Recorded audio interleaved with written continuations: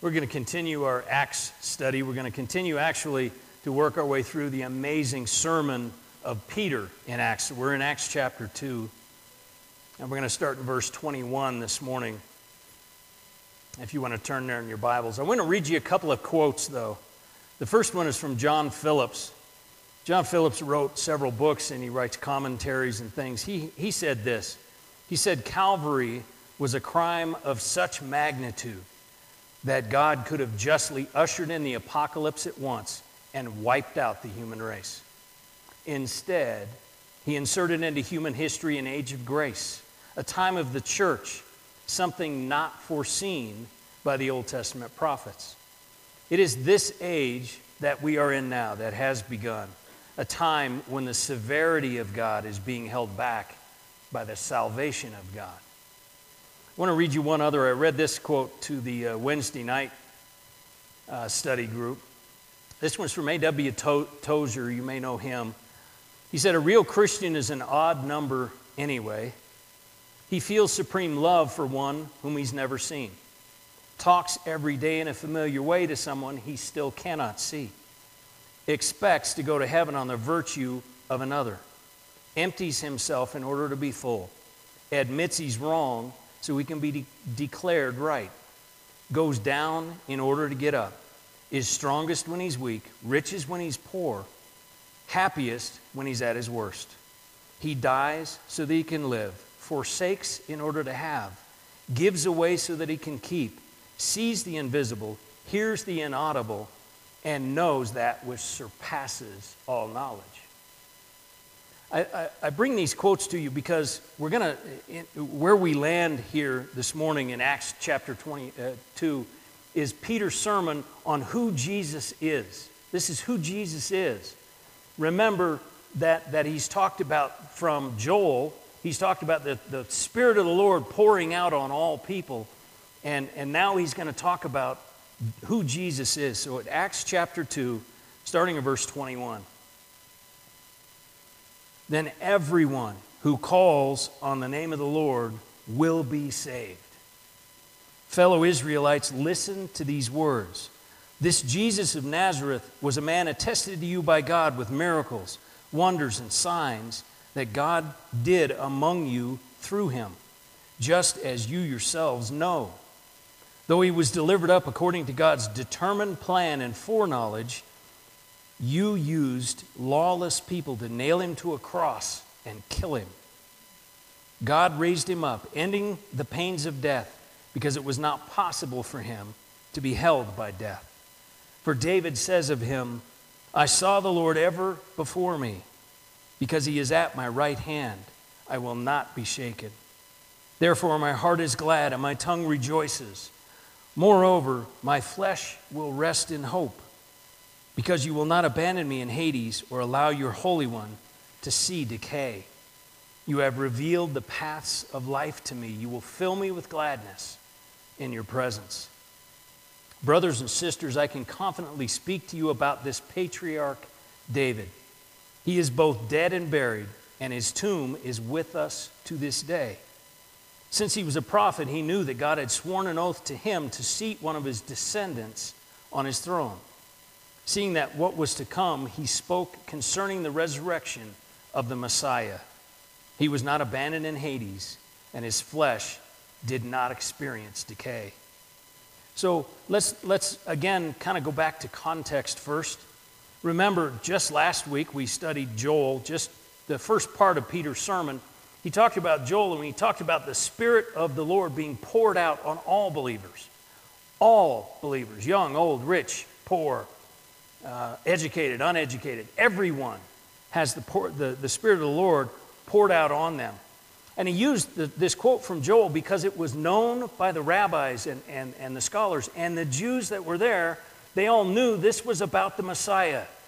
This was about the Christ. And so he used this, and now we have this next section where he says, now, this is who this Christ is. This is who Jesus is. Now, I also want you to keep in mind that most of the people that are gathered here were probably there for the trial the beating and the crucifixion of Jesus. Why do I say that? Well, remember, this is the festival season. This is Passover to first fruits. This is Passover to Feast of Unleavened Bread, to Feast of Weeks, to Pentecost, the day when the Torah was given, the day when the law was given, to first fruits. So this is a time when Jews from all over the world would come to Jerusalem. And so they were literally here when Jesus was crucified. This crowd that Peter is talking to here probably saw with their own eyes and heard with their own ears everything that happened to Jesus. So when Paul or Peter here says that all of these things about Joel and about this great quote from Psalm 16, he's talking to people who were there. And he tells them first, it was attested to you by God. He says it was attested to you by God by these miracle signs and wonders. They have no excuse. No excuse. They saw these things happen. They heard these things happen. They experienced Jesus. They experienced not only his trial and his beating and his crucifixion, but they experienced, chapter 1 told us, that Jesus was walking around for 40 days. They experienced the risen Christ. So they have no excuse. Peter gives them no excuse. He was attested to you by God. And he uses three specific things: miracles, wonders, and signs. Miracles is a word that literally means a powerful, supernatural happening. Now, there are 36 recorded in the Gospels, 36 miracles recorded in the Gospels. Although in John chapter 20, John tells us there were many more that weren't recorded. He said he wrote these so that you may know that Jesus is the Christ, the Son of God, and by believing have life in his name. So there's more, but this is what's recorded, these 36. Jesus turned water into wine. He walked on water. He calmed the sea.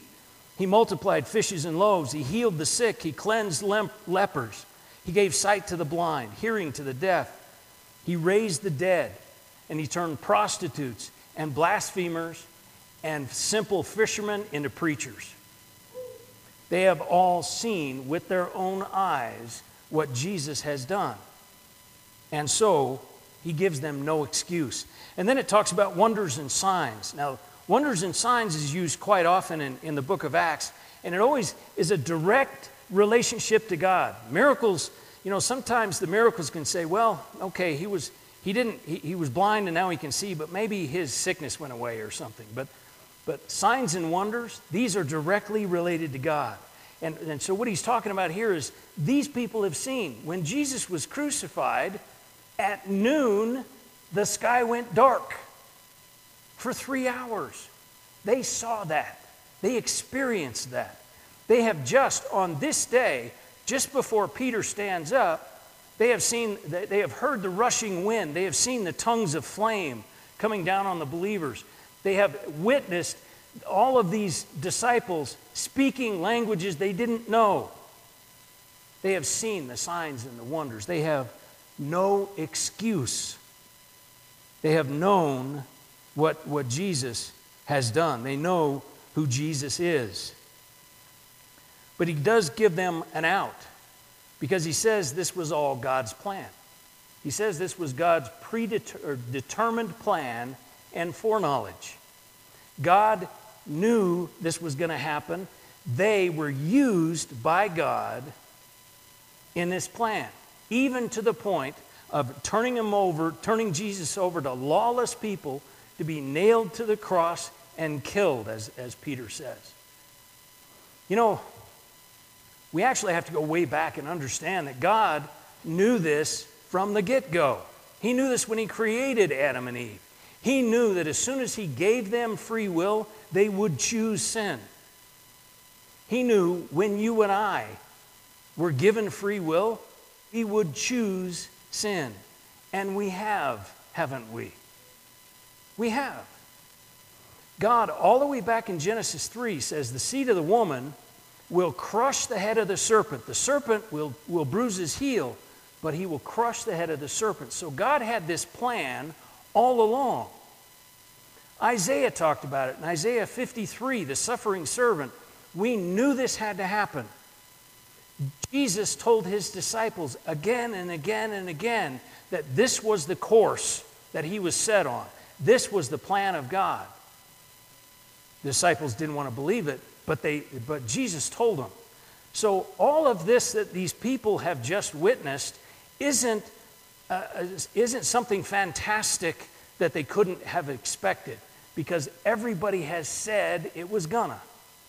God has a plan, and he will use anyone and anything he needs to complete his plan. He will even use the ungodly. He will even use the lawless people that are talked about here in this passage. He will use the lawless people. He will even use you to complete his plan. Even you, even me. God has a plan, and he will follow it through. These people were part of the plan of redemption. Now, understand, they're part of this plan, but they couldn't have stopped it. It's not like they could have done something that could have stopped God's plan, because God's plan will not be stopped. Now, I think that's good news for us. And here's why I think that. Our world is a mess. Mankind is broken. But God's plan will not be thwarted. God's plan will continue. God's plan will happen. And he will use anyone and anything he needs to complete his plan. And probably my favorite statement in here, it was our memory verse this week. God raised Jesus from the dead because it was not possible to be held by death. We have our hope in Jesus because of this statement right here, because we know that Jesus could not be held by death. But what I want you to understand, if you hear nothing else of my sermon today, hear this: you cannot be held by death either. As a Christian, as a believer in Christ, you cannot be held by death. The grave cannot hold you any more than it held Jesus. It cannot hold you. And then he gives us a quote from David. Now, when in Acts, quite often you see this quote from David, and that means Psalms, because David wrote so many of the Psalms. It usually refers us back to a psalm. And this is Psalm 16, verses 8 through 11. Now, if you look at Psalm 16, it's a plea from David. David's in this terrible mess. If you remember the life of David, he's being chased by enemies constantly. His enemies were his best friends. His enemies are even his own sons. I mean, everybody's chasing David. And so David calls out in Psalm 16, and God saves him from all of that. And the rabbis and the theologians of the day, they understood that David was talking about David here. But then he has this line about his flesh lying in hope and his body not being left in Hades or Sheol.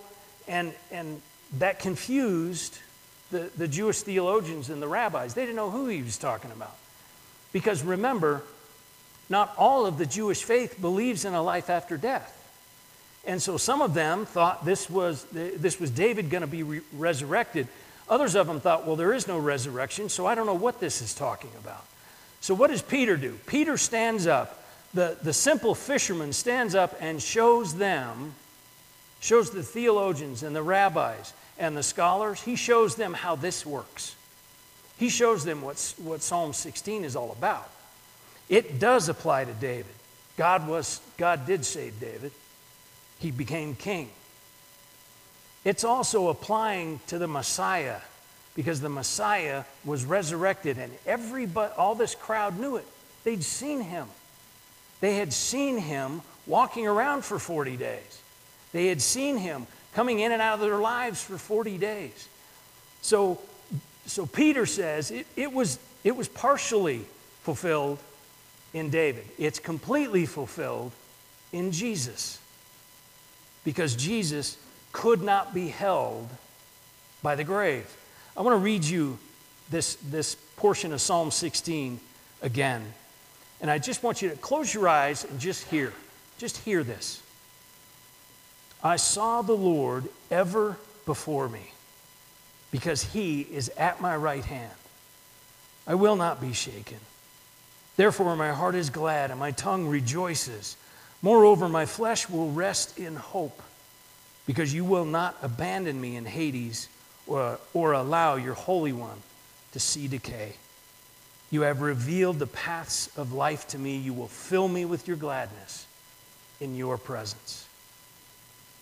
That promise of Psalm 16, it applied to David, it applied to Jesus, and now it applies to you. Now that's yours. Now you and I can have this psalm and say, this is for me.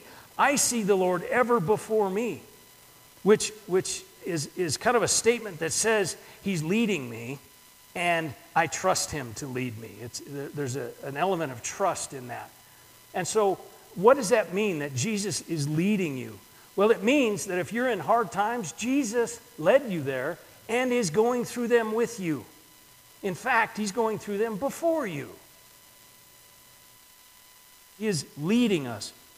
And then we have this amazing statement that he says that he's at my right hand. Now, there's two different ideas of at my right hand.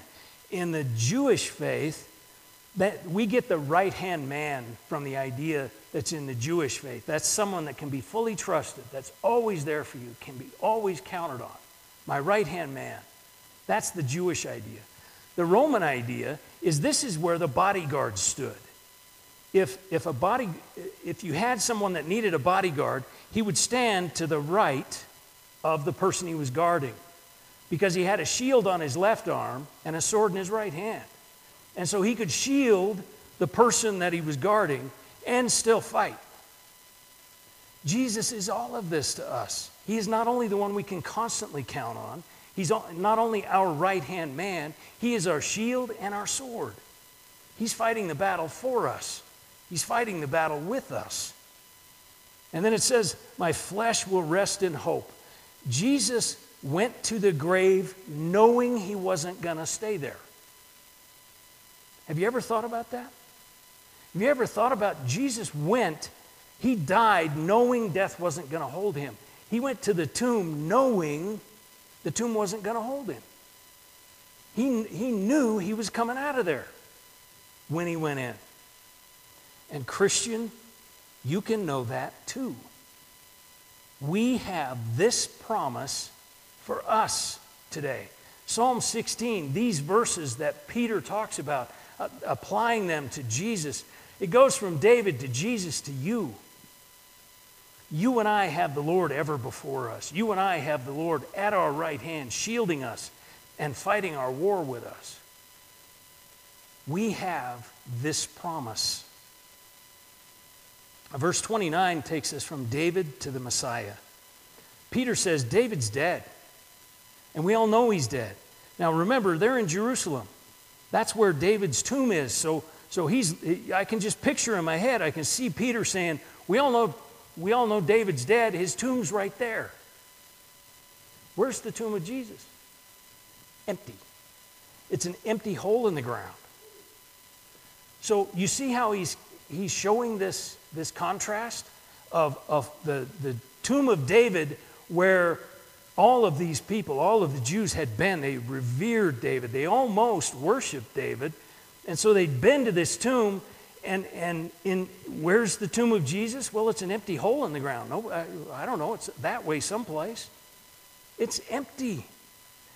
He's drawing this contrast between the tomb of David that is full and the tomb of Jesus that is empty. So what are the main points of this? Well, I will start with everyone who calls on the name of the Lord will be saved. Everyone. It doesn't matter who you are. It doesn't matter what you've done. Everyone who calls on the name of the Lord will be saved.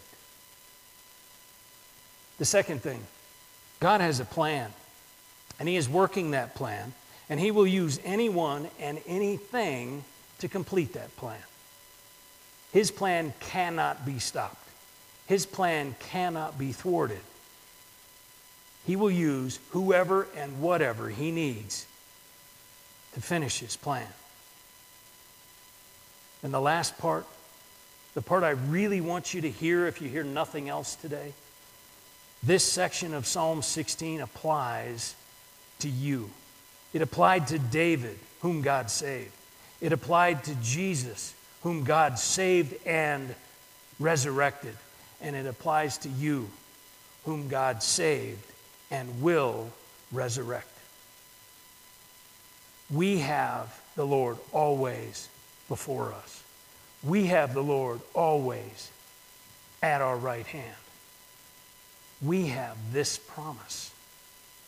I want you to pray with me, and we're just going to pray this section. We're going to pray this part of Psalm 16 together. So would you bow your heads with me? Say this to God today. I saw the Lord ever before me. Because He is at my right hand, I will not be shaken. Therefore my heart is glad, and my tongue rejoices.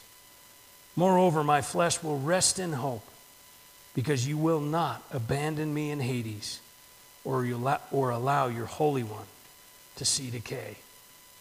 You have revealed the paths of life to me.